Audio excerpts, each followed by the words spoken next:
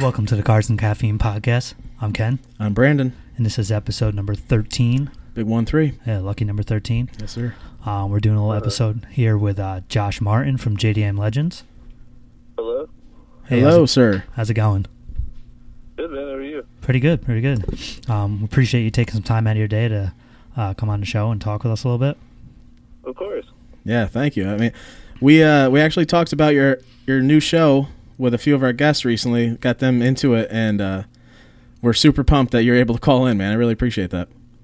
Oh, yeah, of course. No problem at all. Thanks for having me. Thanks. So I guess let's just start at the beginning. How'd you get into the import car scene? So, really, when I was a little kid, probably like 12, 13, I used to watch auction pages, and I'd always be really interested in those kinds of cars just because we never had them for the most part, or they got, a lot better versions than we had. Yep. So I always liked to research that kind of stuff. And then my high school had kind of like an automotive youth program, like if you wanted to go work at a dealership or stuff like that, like you had to qualify. Yep. But I got parental permission to work for Honda when I was 14. Nice. So I worked under a master technician for a while, and then ended up going on my own. And I've kind of been in the industry ever since. So a few years ago, I met up with Eric because I was actually trying to buy some wheels. Mm-hmm. And he was in the process of taking over ownership of the company from Trey Cobb, who started Cobb Tuning. And no he way. needed Okay. an employee, and we just started talking for a while, and I helped him. Sorry about that. So you guys... I helped him figure out the shop truck because he was working on an engine swap in it at the time. And there was some wiring and stuff like that, and he had a Toyota Crown that also needed some parts that I actually had. Oh, no kidding. And so we ended up kind of working and talking that way, and 4.5, almost 5 years later, here we are. That's crazy, man. So in the middle of Salt Lake, like, how hard is it to get a car shipped inland like that? Is that a random question? Oh, no, it's not hard at all. It has to be 25 years old or older. Yep. And you have to have someone on the other side who's willing to get you the correct documentation. There's quite a few forms. Mm-hmm. Utah, thankfully, is pretty flexible with that, unlike California and other states where they have kind of weird import laws and, emission stuff and things like that they won't really let you do. Yeah. That's so when you started working there, were you more on the mechanical end, or were you hands-on with picking cars that were coming over? I'm sorry, what was that? When you started working there, were you just more of on the mechanical side of it, or were you like hands-on with picking the vehicles you guys had shipped over? Kind of both, really. What the problem with anything when you buy overseas, as you could probably understand, is you only really get photos. Yeah. And the hardest part with the old 70s cars is, the chassis condition. So you kind of have to go through all of that, know what you're supposed to look for as far as like spot welds, seams, reading the inspection sheet, things like that to make sure that the chassis itself is good. Yeah. Because really everything else can be replaced, and it doesn't really matter at that point. But you just don't want to be upside down in like metal repair. You don't want a car, that's just completely filled with fiberglass, essentially, like they usually are. So when you guys get these cars over here, do you ever have to do any kind of crazy media blast or rebody work, any of them, or it's all made sure it's taken care of before it shows up? We definitely do have to do a lot of stuff here, but it's just we don't want to get too heavy into it. So, most of all these cars have been restored at some point, probably in the 80s or 90s. And how they do it over there is they kind of just, they'll cut a part out, and they'll take, like, either a thin... I've seen actual beer cans be used. Just really kind of thin, random, like, pieces of metal they can find and just kind of fill it in and then kind of mud and pave over with, like, fiberglass or filler, essentially. So that's kind of like in a Skyline, it's pretty common in, like, the doors and just kind of areas like that to just have little random patches just where water sits and it just kind of ate the metal away because it's really humid there. Yeah. So that's very common repair, just part. Random tin can, whatever they got laying around. Oh, yeah, totally. And a lot of the places and shops over there don't have any paint booths. So they'll either kind of make like a clean area in a shed, or just sometimes cars are even sprayed outside and you'll see like dirt, lots of imperfections in the paint and just kind of weird stuff stuff like that. Yeah. But you just want to make sure that, you know, it's fixable. Definitely. Because there's a lot of stuff, you know, parts of the car where, you know, you can't buy sheet metal for, and you'd have to make like a buck, and you'd have to actually make like an entire new panel, and just kind of go down to where it's spot welded and brazed like when they built the car initially, and just kind of replace an entire panel and inside. And the Japanese metal is a little bit tougher to work with, right? Because it's a lot thinner and stuff like that. Oh yeah, totally. And the weird thing is, so like in the mid to late '60s, with, you know, Nissan and Datsun, like the 411s and cars like that, those actually had pretty close to American thickness sheet metal, and a lot of those cars use standard hardware. And in '68, when they went to the unibody cars, everything changed from that point on. So it's kind of like still kind of a mystery box. I mean, you know, you can definitely overpay for a car. Yeah. And a lot of people are, you know, they're like, oh yeah, you know, I want to get just like a show or like a rusty show. And like the problem with that is, you know, if you get a cheap car, it's even worse, and you have to replace everything, and you're going to be probably 2 to 3 times more into the restoration than you would normally be. Jesus. Instead of just buying a cleaner car in the first place. Yeah, that makes sense, really. But also, if you have a non-running car when you export it, it's a lot harder to make legal to drive on the road versus just like parts. You don't get the same export documents, unfortunately. Yeah. It's crazy. Yeah. We go ahead. No, go ahead. No, I was just gonna say, like, your first JDM car. What was your first JDM car like? What got you really into the JDM cars? What got me into the JDM car? Yeah, like, what did you have a first car that got you really loving the JDM cars? Like as growing up and stuff like that. Oh yeah. I don't know, it's kind of nice to I always like to be unique. And a lot of those cars, you know, they have a lot of different things about them that we never had, or just an entire model that we never had. And not many people know about them. And especially like the Skylines, you know, like there's a 1,000 ways you could build one of those, but, you know, very few people know like the details and like differences between models, like especially, you know, if you get to like a GTR, for example, like those cars, definitely. There's many detail aspects of them if you restore one that only a few people would know if they were new. Really? And you have to like kind of get that information from them and kind of like clarify what's true, what's not true. You know, how is this really supposed to be? Like even decal placement, like stuff like that. It's kind of like the concourse side of it. But the fun part is like, say, if you're doing a GT or GTX and you want to modify it, the sky is really the limit there. So it doesn't really matter at that point. Yeah. So those kind of builds are a little bit more fun, I would say, even though it is nice to make, you know, kind of a museum quality car, I guess. Yeah, you guys do some amazing stuff out there. The fun fact, I guess, a lot of people don't know is that Nissan, they have their Zama Museum overseas, and they're also their normal like heritage museum. And a lot of their cars are not restored by like a dedicated team. They outsource everything to like volunteers and students. Where like Toyota, for example, has a dedicated restoration team, and like so does Mazda and other companies like that.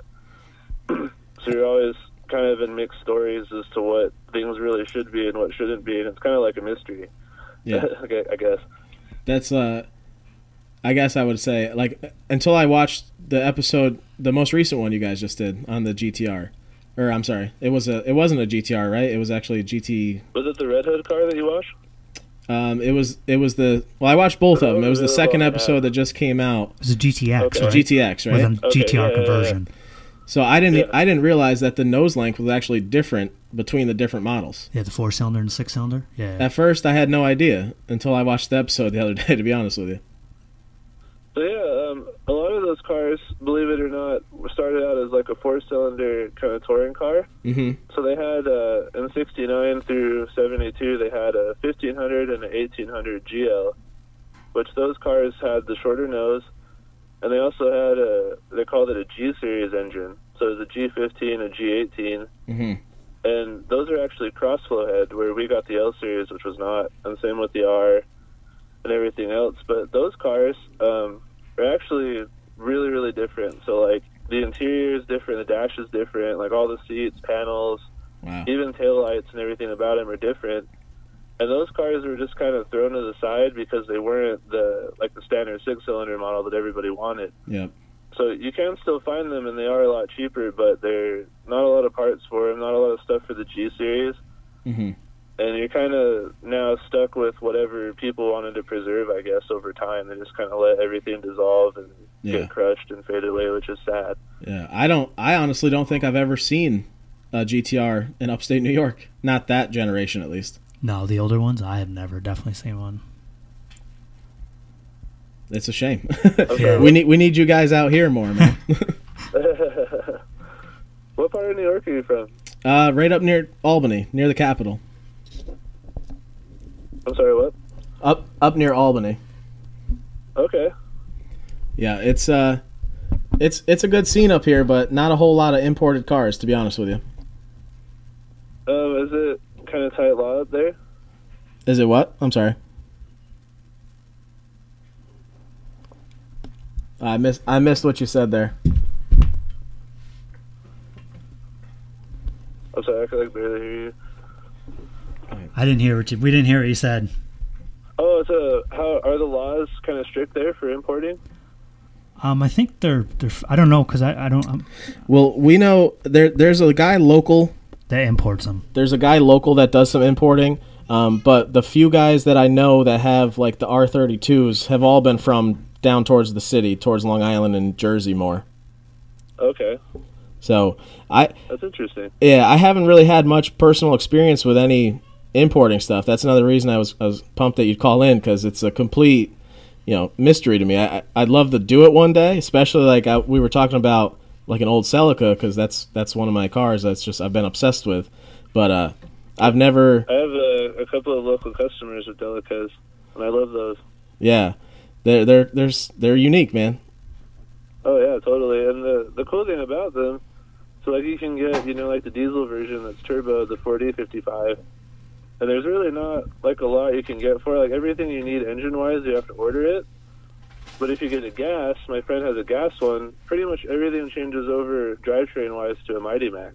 On the Delica, okay. I thought you were talking about a Celica at first. I was like, wait, they made a diesel one? Yeah, they had the Mitsubishi, the 4055T.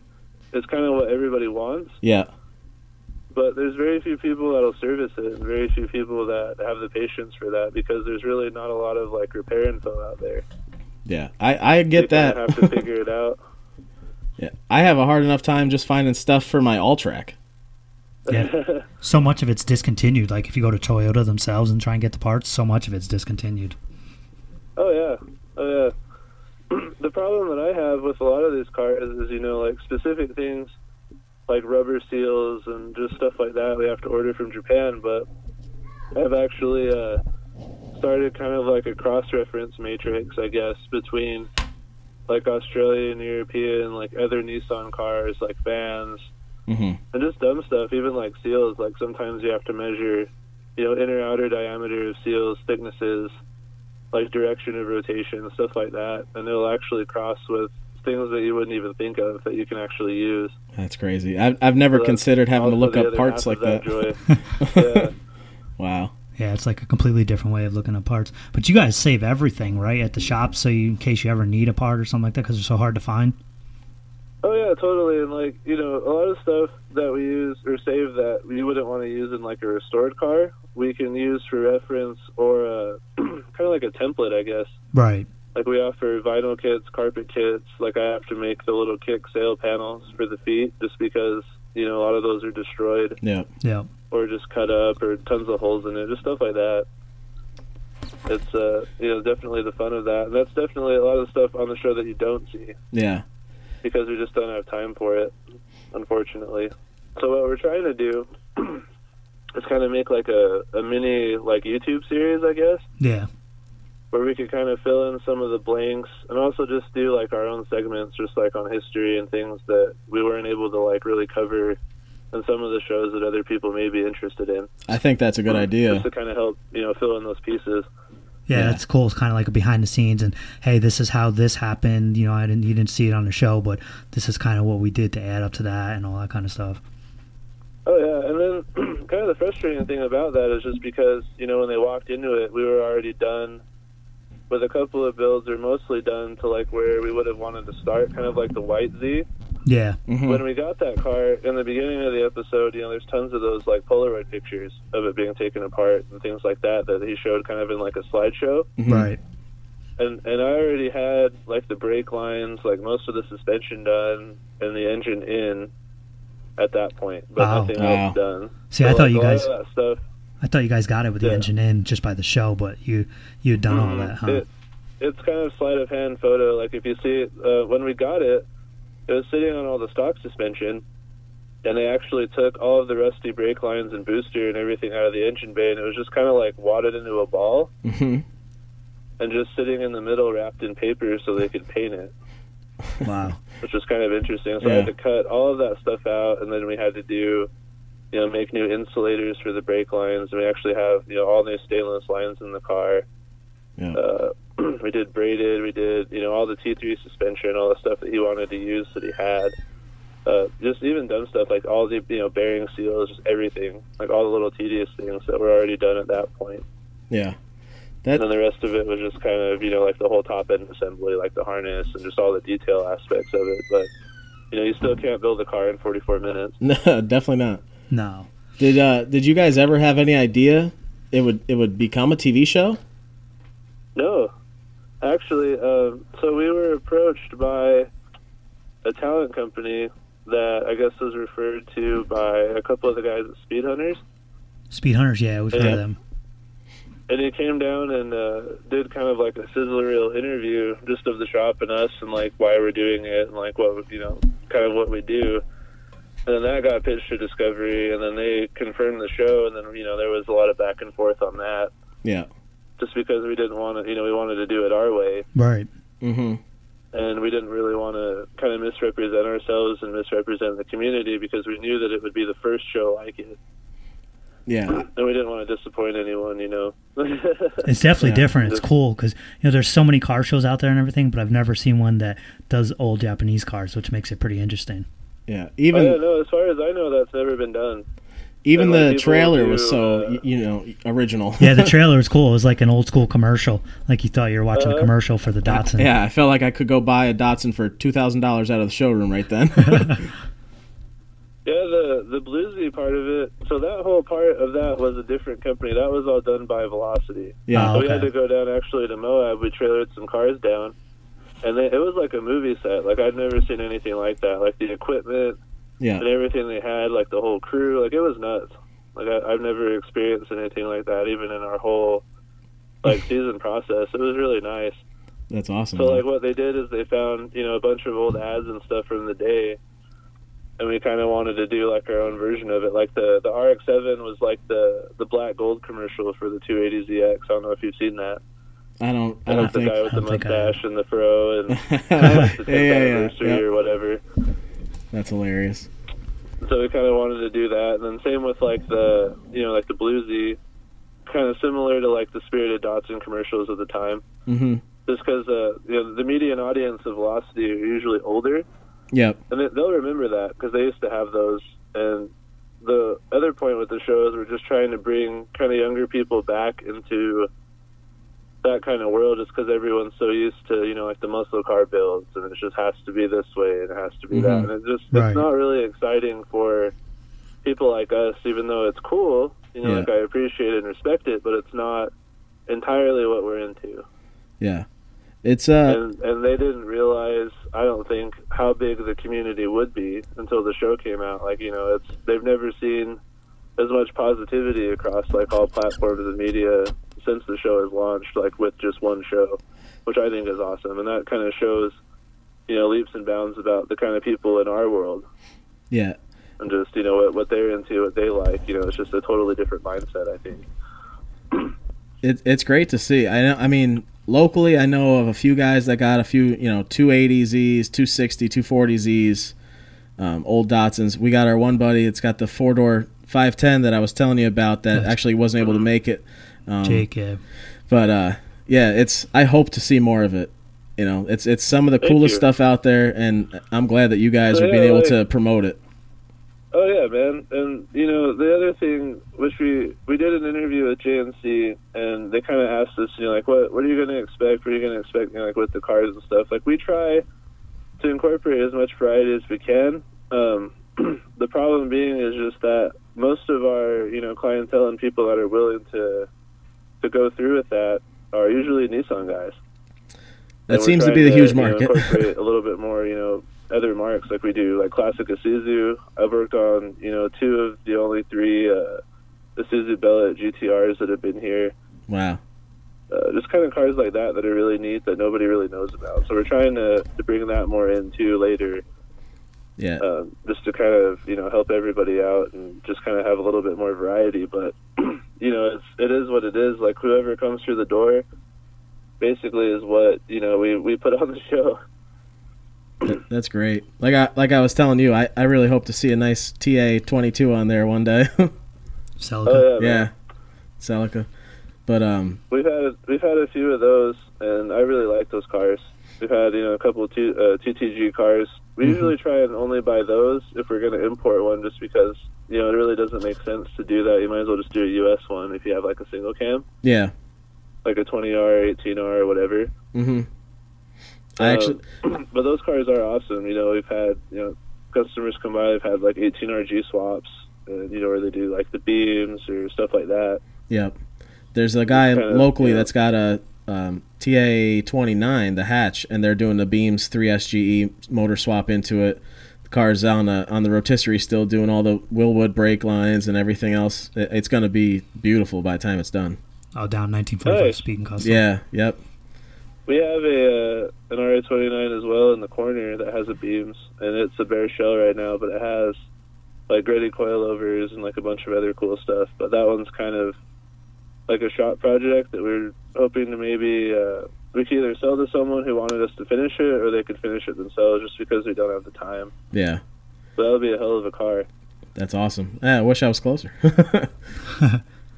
Is it weird being on TV? Yeah, honestly, my biggest struggle with the show is that before all of this, I'd never been interviewed ever or been on camera.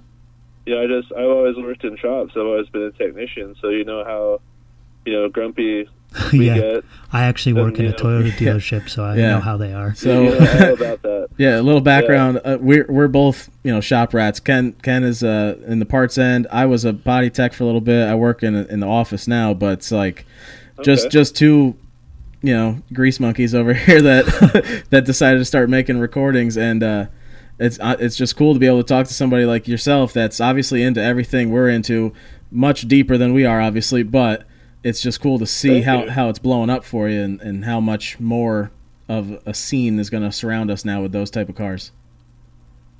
Thank you, man. So, yeah, you know all about it then. Pretty much like most of my professional career, I've just been working, in different shops, different dealerships. I've always been a line tech. Yeah. We're not the most social people, I guess. So it was really hard to get to, be able to work and be filmed, by, 1 or 2 different cameras. You're mic'd up. Mm-hmm. And then you have to pretty much explain everything you're doing in a way that can make sense to who's watching, who knows, and can make sense to, make sense to someone who doesn't know. Mm-hmm. And also, not sound too boring or pretentious, and then also, it's always up to editing, like what gets used. Yeah. So I'm still kind of learning about that, but it's been really hard, and like it's been hard for me to watch myself on TV just because I take myself apart too much. Yeah, I get that. It gives me a lot of anxiety. I can imagine. But I'm starting to get better about it. It's funny you say that, because I definitely don't want to be, like the walking around with studded jeans at SEMA type. Definitely not. Hey, yelling woo at everyone. It's funny the way you're saying that, because that's how we felt. Like, we have a tight little community locally for a car scene, and knowing that that's most of the guys that have been listening to us, even. It's just weird knowing people are hearing my voice. Like, I hate hearing my voice when I listen back to these things. Oh, dude, I hate hearing my voice too. And like, the problem is, like, just being me, and like, I am 100% the same, like, on camera as I am, like, now or at home. Yeah. I don't really have like a persona, so it's interesting to hear, people's reactions to that. Like, people can either understand me, or they're like, get the marble out of your mouth, you asshole, like, stop mumbling, like, all this shit. Like, I get a lot of that. Wow. And, you know, I understand that to a point, you know, and I understand, you know, like if you're on TV, like you have to be somewhat entertaining. Like that's the whole point of it.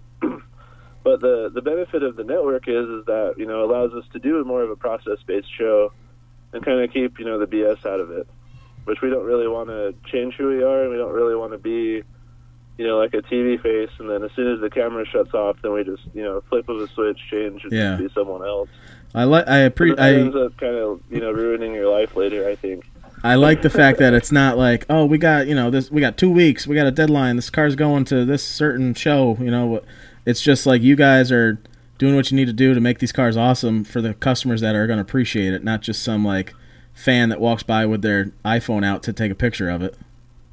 Oh yeah, you know, and we do have deadlines, you know, being a shop, like we are a business, but, you know, we don't want to emphasize that, and, you know, the bottom line pricing and all that stuff, like, there are people that want to know prices, we just don't want to talk about that stuff, because it's not about that to us, you know, like, our customers are car nerds, you know, you have these guys that are, you know, they've been collecting for a long time, or they're just starting to get into it, you know, and they could have probably anything they want, but they want these cars, and this is what they like. Mm-hmm. So we don't really want to, you know, kind of be like that, I guess. Do you have a favorite car that you've built for a customer, or just do you have a favorite, you know, specific JDM version of a car that you would love to have for yourself? Yeah, my dream car actually would be a 1970, or I guess it'd be, do you know much about, like, Japan years? It kind of depends. So, like, when they register a car or anything you do, they go off of the year of rule of the emperor. Okay. So, like, if you were buying, like, say, a 69 GTR, like, the first year, mm-hmm. you're not going to find one if you search it just by 1969. You have to search, the emperor at the time was Showa. So you would search Showa 44 Skyline, and then that would come up. So I is that... refer to them as like an S44, S45, S46, which I don't explain in the TV show because it's complicated. Yeah. Yeah. But I guess it would be like a 1970 like PGC 10 GTR, because the 69 and 70 were sedans only, mm-hmm. and they did not have the two-door until 71 and 2.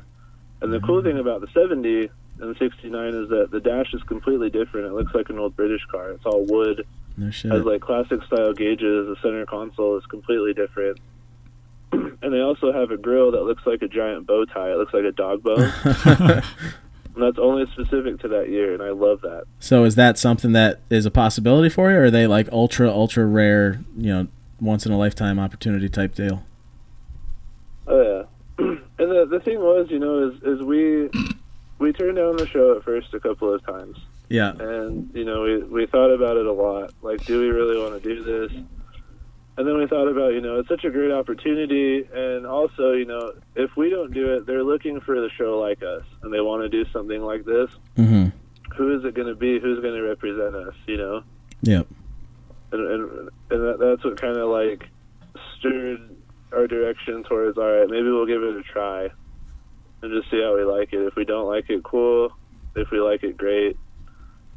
And we just kind of kept rolling with it. So how do you guys feel about it now that it's on the air? Positive, or think we'll have a season 2? You're always really terrified because it's new territory, and the people in the, you know, especially the nostalgic car community, are really, really picky and precise. Like, I don't know if you've ever been in like a Z group, for example. Like, you can't ever peg a Z owner. Like, you can have, you know, anybody in the world, any type of person can have a Z car. It doesn't matter who it is. Mm-hmm.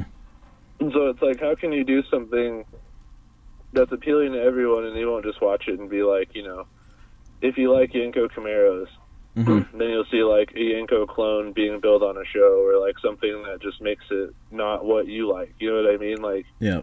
How do you appeal to everybody, but also do you?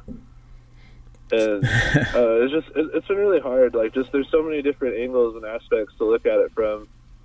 But at the end of the day, you know, you just kind of have to stop and just think, all right, you know, like, what do we do? What do we like to do? Like, what are we known for? You know, let's just do that and not spend so much time worrying about all the other things, you know, because we do like to make people happy, and like we do care a lot about what people think about, you know, like what we do. Yeah. Just because it's a passion-based business. Well, that's fair. I mean, so that's you guys want to make sure you're representing it right. Exactly. Yeah. We want to fly the flag properly. You know, we don't want anybody to feel, you know, like we're just a couple of white guys in Utah just trying to be weeaboo, you know what I mean? Yeah, right. So you're, like you were just saying, the different eras. Is that where you got your Instagram name? It's Shokunin_era? Yeah, so Shokunin means basically like technician, craftsman, or artisan. Okay. And then basically means like the era of the craftsman. That's cool. Nice. Interesting. Because that's like the time period where everything was built by hand.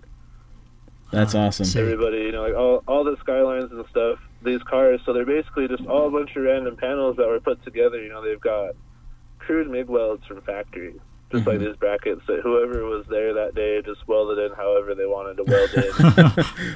Yeah, just stuff like that. Like, no two are the same. Like a GTR, for example, the fuel tank is 100 liters. It's pretty big.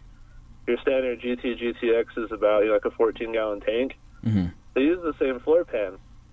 But you can see the indentations where the brackets are that, like, you would bolt your tank straps to are not in the part of the panel. So they just move it out, like, where they feel it is, and then just kind of run like a gob of weld around it.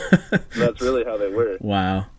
That's And, like, crazy. some of the cars had paint runs and, like, you know, some stuff like that. But, like, that was so cool because, you know, you had just a random guy out there with a jumpsuit and a mallet, like, putting these cars together. It wasn't all robots. Yeah, it's such a crazy, like, when you think of it that way, you think of like the backstory, how this thing's traveled around the world to get to you. It's so much cooler when you look at it from that point of view. Oh, yeah. And, you know, we have a couple of cars that have actually been, you know, they're built there, they come here, they've gone back, and they've actually come back again. Really. Which is interesting. I was gonna ask, where's the furthest every you guys car have has a shipped story. to? Yeah. All the way back. Where's the furthest We you had guys a- shipped to? I'm sorry, what? Where's the furthest that you guys have shipped to? So that blue car actually, we built for a guy who lives in Jeddah, Saudi Arabia. Wow. And we were actually in process of sending it to him when it was done. And we hadn't heard from him for a while. And then he came out, actually, and saw the car, drove the car, and loved it. And he'd only seen it once halfway done before. We'd pretty much done the whole build through email. Wow, that's crazy. And just kind of communicating that way. And then it turns out that he actually wasn't able to import it, Oh which man. was sad. So we're actually selling the car right now. So how does That that would have go? been the furthest. Is that the blue car in the front of the commercial or the, Yeah. the beginning of the show? Yeah. Mm-hmm. That's a really nice Datsun. So how does that go? Do you guys require like a deposit The other part or of it, money up too, front? Huh? Do you guys require like a deposit or money up front, or how does that work now? Is he out of it completely, or did he have to pay for some of that? Oh so we'll do it in process. Like, you know, he'll buy it. We'll find the car for him. You know, send it over, whatever. We'll get it. Then we'll basically quote out everything we need to do, and then just like in different processes is pretty much what that is. Because you can't ever guess like a one lump sum in a restoration, unfortunately. Yeah. Because you never know what you'll run into. You could run into a huge problem. It could cost a lot of extra money, extra time, all that kind of stuff. Oh yeah, you know, you can get a car that, you know, looks perfect, and that car wasn't really perfect, but it was a really clean chassis because it Yeah. was an Arizona car, and we actually found it, you know, like out here and just chilling in a shed, and we've got Polaroids of it just with no engine. It Wow. was white with red interior. It had been sitting probably for 20 or so years just apart, like in Jeez. boxes and stuff, That's so crazy. which is kind of a weird story. Wow. It looks nothing like that now. Yeah. Slightly But different for We sure. always keep that photo in the car of what it looked like before. That's Just cool. kind of like a reminder, I guess. Have you ever found anything crazy on one of these imports? Like any, you know, maybe original owner from Japan pictures or any kind of unique personal items left over in the cars? Yeah, so actually, here's a funny story. So we had a car come in from Japan, and actually inside the seat, we found this envelope. And in the envelope were a bunch of photos and love letters between a soldier What? who was over in Japan from the U.S., actually, who was having an affair Wow. Uh-oh. with a Uh-oh. Japanese lady. Yeah, it was weird. Like, this was back probably in the 80s. Yeah. We weren't able to find any of these people, but yeah, it was like this whole long thing with like photos and all this stuff. Like nothing inappropriate because it was the 80s, but Yeah. like That's yeah, pretty it was cool, though. interesting. Like, you know, the types of owners you'll find old receipts and lighters and just things like shoved under, you know, like from different time periods that people, you know, probably been in there for 15 years. Kind of like a little time capsule. Yeah, right? Yeah, totally. You know, there's cool labels and decals and just stuff that you'll find that, you know, from racetracks that no longer exist. No shit. That's awesome. Lots of cool stuff like that. You know, we definitely have a knick-knack hoard, I guess. Yeah. And just kind of things that you know, pull out of cars that you don't really want to put in your car when it's done, but it's just cool to have. Yeah. Did he save that steering wheel from the GTR, the blue one that he didn't like? The Advanced Auto Special? Yeah, actually, he wanted to take it home and put it on his wall. Wow. That's too funny. Which is funny. Yeah. Yeah, I couldn't believe that. You know, we've had worse. That's, I mean... But what's funny, too, is, you know, you'll get these cars that you'll find... Like, an auction car is different from a private sale car. Yeah. Usually, if you buy a car from an auction, it's there for a reason. Right. Yeah. You know, there are problems that they couldn't figure out, or, you know, stuff that they didn't want to really invest in. So you'll see, you know, people will just throw, like, a shitty paint job and, like, whatever wheels they find on it and just try and push it through auction for as much as they can get. Yeah. Now, those kinds of cars are great because you'll pretty much pull everything apart and you'll find probably 14, 15 feet of wire in the car that just has no purpose. You know, there's vampire taps everywhere. Like, everything is just hacked. So you pretty much have to start from literal square zero on these cars, which kind of sucks. Yeah. It's got to be such a headache sometimes. Like, I saw the one episode where you were in the wiring of the Datsun, and it's just, like, so much wire. And it's got to be just, like, after a while, it gets so tedious. Oh, yeah, you know, and the other thing, too, is, you know, you want to use the original switches. Right. And a lot of the stuff you can't buy, so you have to know how they work, how to rebuild it, parts that are close that you have to cut down, like contacts, like brass contacts, springs, you know, things like that. And then if you're doing a custom harness in a car, you have to know exactly how everything works, like resistances, you know, stuff through the harness, like shunts, things like that, also that come into account when you want to use all that stuff. So that's also fun. Yeah, that's my thing. I like wiring. Yeah, it's got to be the worst. This is weird. I have, like, dreams about diagrams. Oh, my God. I have to, like, wake up and just draw it, and then I go back to bed. I guess you're lucky in that sense, because that's like everyone else's least favorite thing to do. Oh, I know, and we never cover that on the show, really, but, like, we'll have to do a part on that. That's funny. Just because I'll, you know, have it all around my neck. I'll have everything laid out in order and, like, zip tied and, like... Jesus. I don't know. That's crazy. Must feel really good, though, once you're done doing all that work and then everything actually works properly and everything. Oh, yeah, like the first few, like, standalone harnesses I did, you know, even just for, like, engine swaps, not even chassis harnesses, were kind of intimidating just because you know how you want it to look. Like, everyone wants to achieve that Rye-wire presentation, Right. I guess. You know, but also making everything functional and, you know, routed the right way. And, like, you have to think about, like, all right, if I run the wire through all of these, you know, pieces of the body, like, is that final? Does it work? Like, you test end to end. But, like, after you do a few of them, you know, you can make kind of good assumptions as to how it's going to be, I guess. And it just kind of helps it get easier. Yeah. Right. Like, in the blue car, I did a universal harness for, like, a watercraft kind of, or like a Jeep, I guess. Like, it's all waterproof and sealed. Like, it uses like the little mini ATC fuses, and it has the gasket all the way around the cover. It just kind of keeps everything out of it. Right. That was fun because that uses all, you know, factory switches, knobs, everything. That's pretty cool. Make it look super legit that way, though. Yeah. Thank you. Yeah. I was actually trying to do a business before the show. I was going to start building chassis harnesses to sell for Skylines, 510s, 620s, all that stuff you can just buy basically and, like, plug and play. I still want to do that. It's just got pushed back a little bit because nobody really offers that. And same with, like, the L28, like, fuel injection stuff. You know, people run Mega Squirt and standalones, but, you know, they always have to make their own harnesses, and a lot of it's just, like, whatever they had in another harness and just kind of, like, clipped together, and you still got, you know, inside of a wire after that long, people don't realize if you strip it, it's all corroded. Yeah. You have, you know, large amounts of resistance from end to end, so it's never really going to work right. Right. Yeah. Unfortunately, even if the outside of the wire looks good, you can strip it and you can see, like the copper is brown, black, or it has like the green, like kind of corrosion in it, and that's really common, especially a car from Japan, just because of the humidity. Mm-hmm. Yeah. How long does the process take? Like, say someone calls you up, they want to find a Skyline, for example. For you guys to find it, import it, do your once over, whatever, and then into the owner's hands. About how long is that whole process?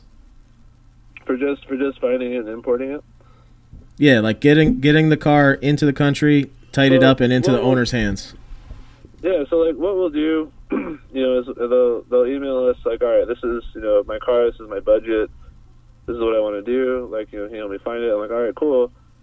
So then we'll go through, probably 10 or so, whatever is available, and we'll just send, car after car, and like, this is what we think is good. Like, what do you like colors, mm-hmm. That kind of stuff. Once we decide on that, our guy goes, does the deal, does the shipping, sends it to us, and then really it's just A, B, or C from that point. So sometimes it's a month and a half, depending on the boat. You can miss it, and you have to wait another 2 weeks to ship the mm-hmm. car. That's not terrible, we though. bought cars had in there probably in a couple months, I guess, throughout the process before we see it. That's not too and then bad. I guess from that point, no, and then it just depends what they want to do, I guess. Mm-hmm. And how long does it usually take for you guys to like completely go over the car and make sure everything's on the up and up? I can do, my I guess preliminary inspection when we get the car. We'll have to most likely sort all the brake system, like the fuel system's crap. Like most of all the wiring usually is terrible, or stuff just doesn't work right. A lot of the cars don't really run that well because of the altitude change, so you have to figure out, are these the proper size carbs? Like, what timing are they running? What compression is this engine? What kind of fuel is it supposed to run? You don't get any of this information with the car. Wow. Yeah. So it could probably be, another month, 2 months on that, just waiting for parts. Like, actual work time is not that long. Yeah. Yeah. Like I saw in the one episode, you guys are doing a leak down test, checking for the compression loss of it, mm-hmm. which wasn't bad at all for a cold engine. I mean, what was it, 3-4%? Yeah, across all six, which you never see that. Yeah, that's impressive. Usually with an L series is about 10 to 15 is normal on a cold. Yeah. A lot of the S20s, like earlier, like K2, K3, K4 head engines, usually about 20 to 25 cold. Yeah, wow. That's quite a bit. Yeah, that's a huge difference. That's all rings. Yeah. So you know that when you have the engine. valve cover off, you can just hear it blowing out of the front of the timing chain. It's just, Yeah. You're like, okay. Wow.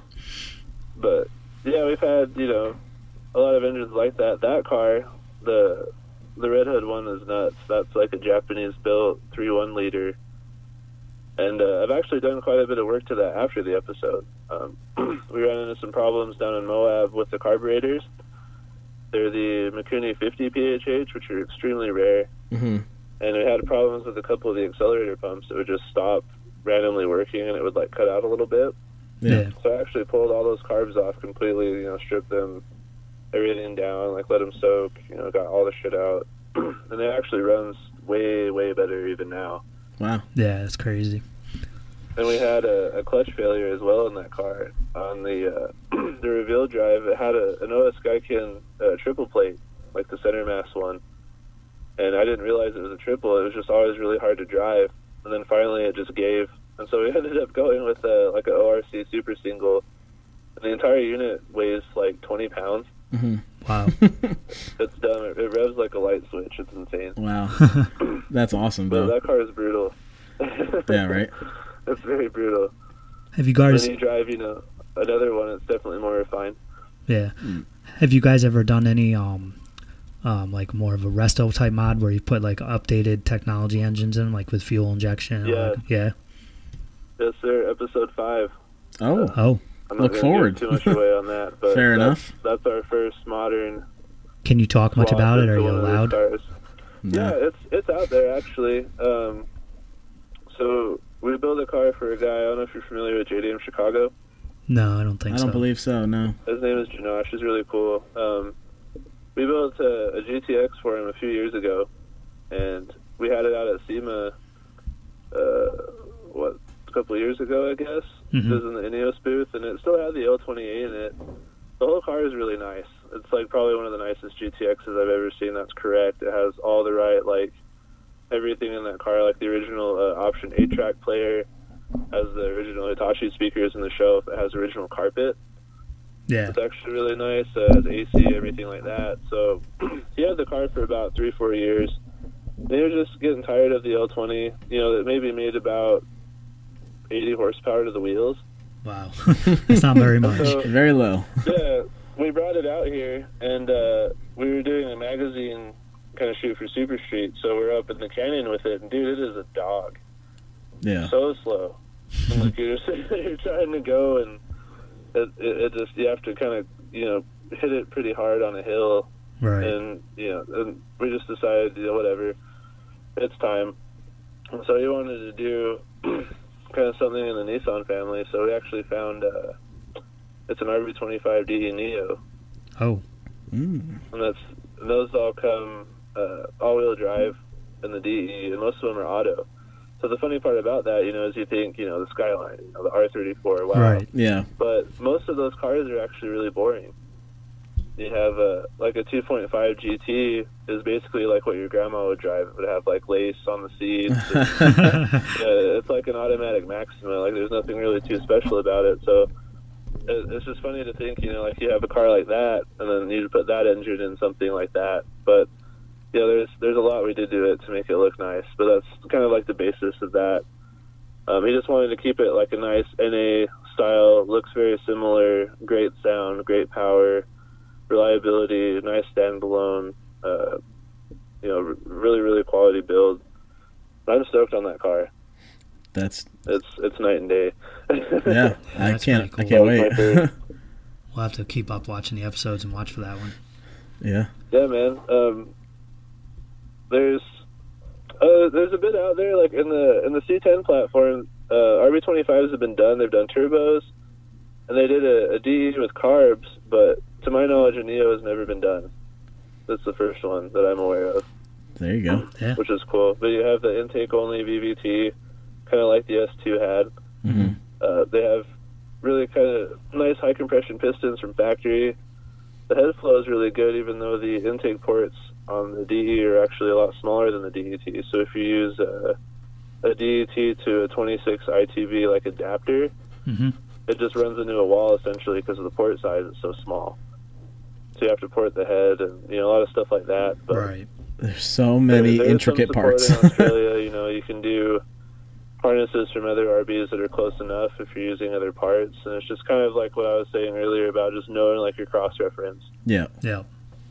And then the problem, too, being here is that, you know, if you go to Nissan with a Japanese part number, they basically tell you to, you know, to fuck off because it doesn't read in their system. So you have to Yeah. know Yeah. what that Good luck getting any help process there. is. Well, I really want to just say I it's really fun. appreciate you calling in today. I think we're going to wrap up here. Just wanted to give you another shout out for the TV show, JDM Legends. What day does that come out on Velocities Network? It's usually, to my knowledge, every Tuesday. Every Tuesday? For you guys, I think it's 9.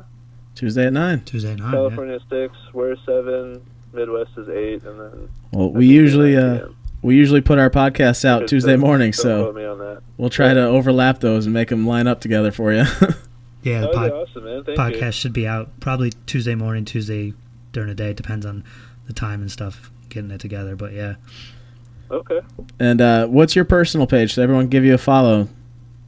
Yeah, man, I enjoy like getting to talk to enthusiasts because most of the time, you know, I have to explain kind of to people who want to learn but aren't. Yeah. So it's nice to get technical. Yeah. That's For what me, I it was enjoy. pretty cool too because I'm still kind of new to the classic JDMs and some of the JDMs. Like I like them; they're really cool. But I've grown up as a kid. I was always into muscle cars. That's what my dad liked, and that we went to the car shows to see muscle cars. So lately, Oh, yeah, I've been same. getting into the classic JDMs a lot too. So it's cool to learn a lot more about it from somebody who really knows about them and has a lot of knowledge about them, like you. Little known, thank you, man. Little known fact, my first car was a 63 Galaxy. Oh, really? Hey. The 500 XL with the 390 FE. It was white on white. I loved that thing. There we go. That's cool. Have you guys? That's what got me into it. That's great. You guys ever plan on doing a V8 swap in any of those Nissans or Datsuns or any of them? Not really. No. Not in that shop. Do that. It would be cool to do something like a President or a Crown. Yeah. And then you could do like, you know, a VH, VK. A lot of the Presidents, actually, believe it or not, came with early V8s in, you know, the 60s and 70s. Yeah. The first Toyota Century, actually, in 67 was a 3-liter Hemi V8, which is interesting. That's cool. Shit. It's But we crazy. like to keep it in the family. Yeah. There's actually a shop around here that took a 79 Camaro and put a 1JZ turbo old Supermoon engine in it. They have good taste. Yeah. It's pretty cool. Yeah. Came out really nice. It sounds good. It's got some power to it. Yeah, man. Well, the thing about Camaros and Mustangs that I think is interesting, a lot of people don't get, is that when they were new, you know, they weren't called muscle cars. They were called the pony car because they were smaller. Mhm. Yeah. That's why they had smaller V8s and stuff in it. So those are actually really good chassis to build that way. Yeah. And That's that why, those like, even in like Tokyo Drift, LOL, because it wasn't filmed there. But, like, the whole idea of the RB and the Mustang was actually a really good idea. Like, that car would be awesome. yeah, Yeah. definitely. It was like an actual real like driving car. Yeah. That's great. Yeah, because in those Camaros too, in those years, they were cranking down on the emissions, and their engines were dogs anyway. So it's definitely cool to see something different in it, and I really like it. We do photography for the local car show, and I got a bunch of pictures of it. It's a pretty neat car.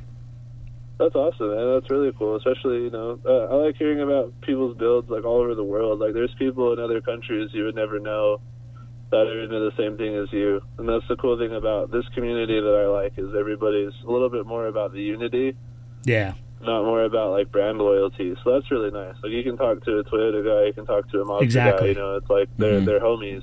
Yeah. Yep. It's all about the brotherhood in this world. And that's Yeah, what we're we all about. like Yeah. the same thing. We all like cars, so let's just all hang Exactly. out. Definitely. Yeah. But I just want to say thank you. Exactly. We really appreciate you coming on the show. Yeah, and thanks again, man. putting some time aside for us. And like I said, it'll be out Yeah, probably. man, thank you. What's your Instagram again for everybody so they can follow you? I think it's 9 Eastern time. No, what's your Sorry. what's your Instagram? Oh, sorry. Oh, my Instagram. Sorry, it's Shokunin here. So it's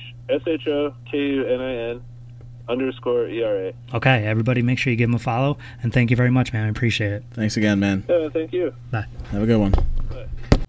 So that was Josh Martin from JDM Legends, and thank you again, Josh. We really appreciate you coming on and taking a little time out of your day That was pretty awesome. hang out with us and talk with us about cars. JDM Legends on Velocity every Tuesday at 9. Yes. Give it a watch.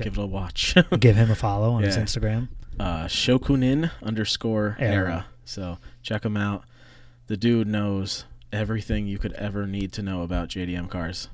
I know, it's crazy. I felt like I thought I knew a lot. I was just staring off because I was like, oh my God, he's just rambling some numbers and letters that I barely recognize because it's so unique to what he does. Like Right. all those JDM specific things. It's such a world that I want to know more. Yeah, it was That's why I'm definitely so cool glad talking he to him. called Got to in. learn a lot of stuff. Because Yeah. like I was telling him, you know, I've always been into muscle cars until recently. I've gotten into the JDMs and the imports a little more Yeah. within the past few years, you know, from Cars and Caffeine and from taking pictures and stuff. Mm-hmm. So I can appreciate everything, but it's just cool to learn about all this stuff that you don't normally learn about because Yeah. he's on such another level with his Oh, stuff. dude. You know, Like, I'm so happy he was willing to call in, hell too. yeah, it was really cool. It's crazy. It's crazy. Just like we're just two guys in Yeah. the basement. We don't know we're not anybody, but it's so awesome knowing how willing people are to just like call in and like bullshit. It's like if you're passionate about stuff, people just relate and it makes it easy. Like Yeah. that dude seemed cool as hell. Like I could probably go out to Salt Lake, Hang hang out with out him. for the day. Yeah, like nothing. Seems Yep, like I've just like a known him regular forever. guy. Yeah, it's awesome. But yeah, I guess we'll just keep this one a short one. And you want to do your shout outs? Yeah, we got Streamline_photography at Streamline_photography on my Instagram, and our Instagram for the podcast at Cars and Caffeine Podcast. My personals is at bpotsy. Give us a follow, rate us, review us on iTunes, check us out wherever you can, download us, Google Play, anything. Take Yes. a listen, let us know how you like it. Please give us reviews. We really enjoy it. It Yeah. helps us out a lot. Some of them are funny. Yes, that too. Yeah, it's great. Okay. All right, till next time. Later.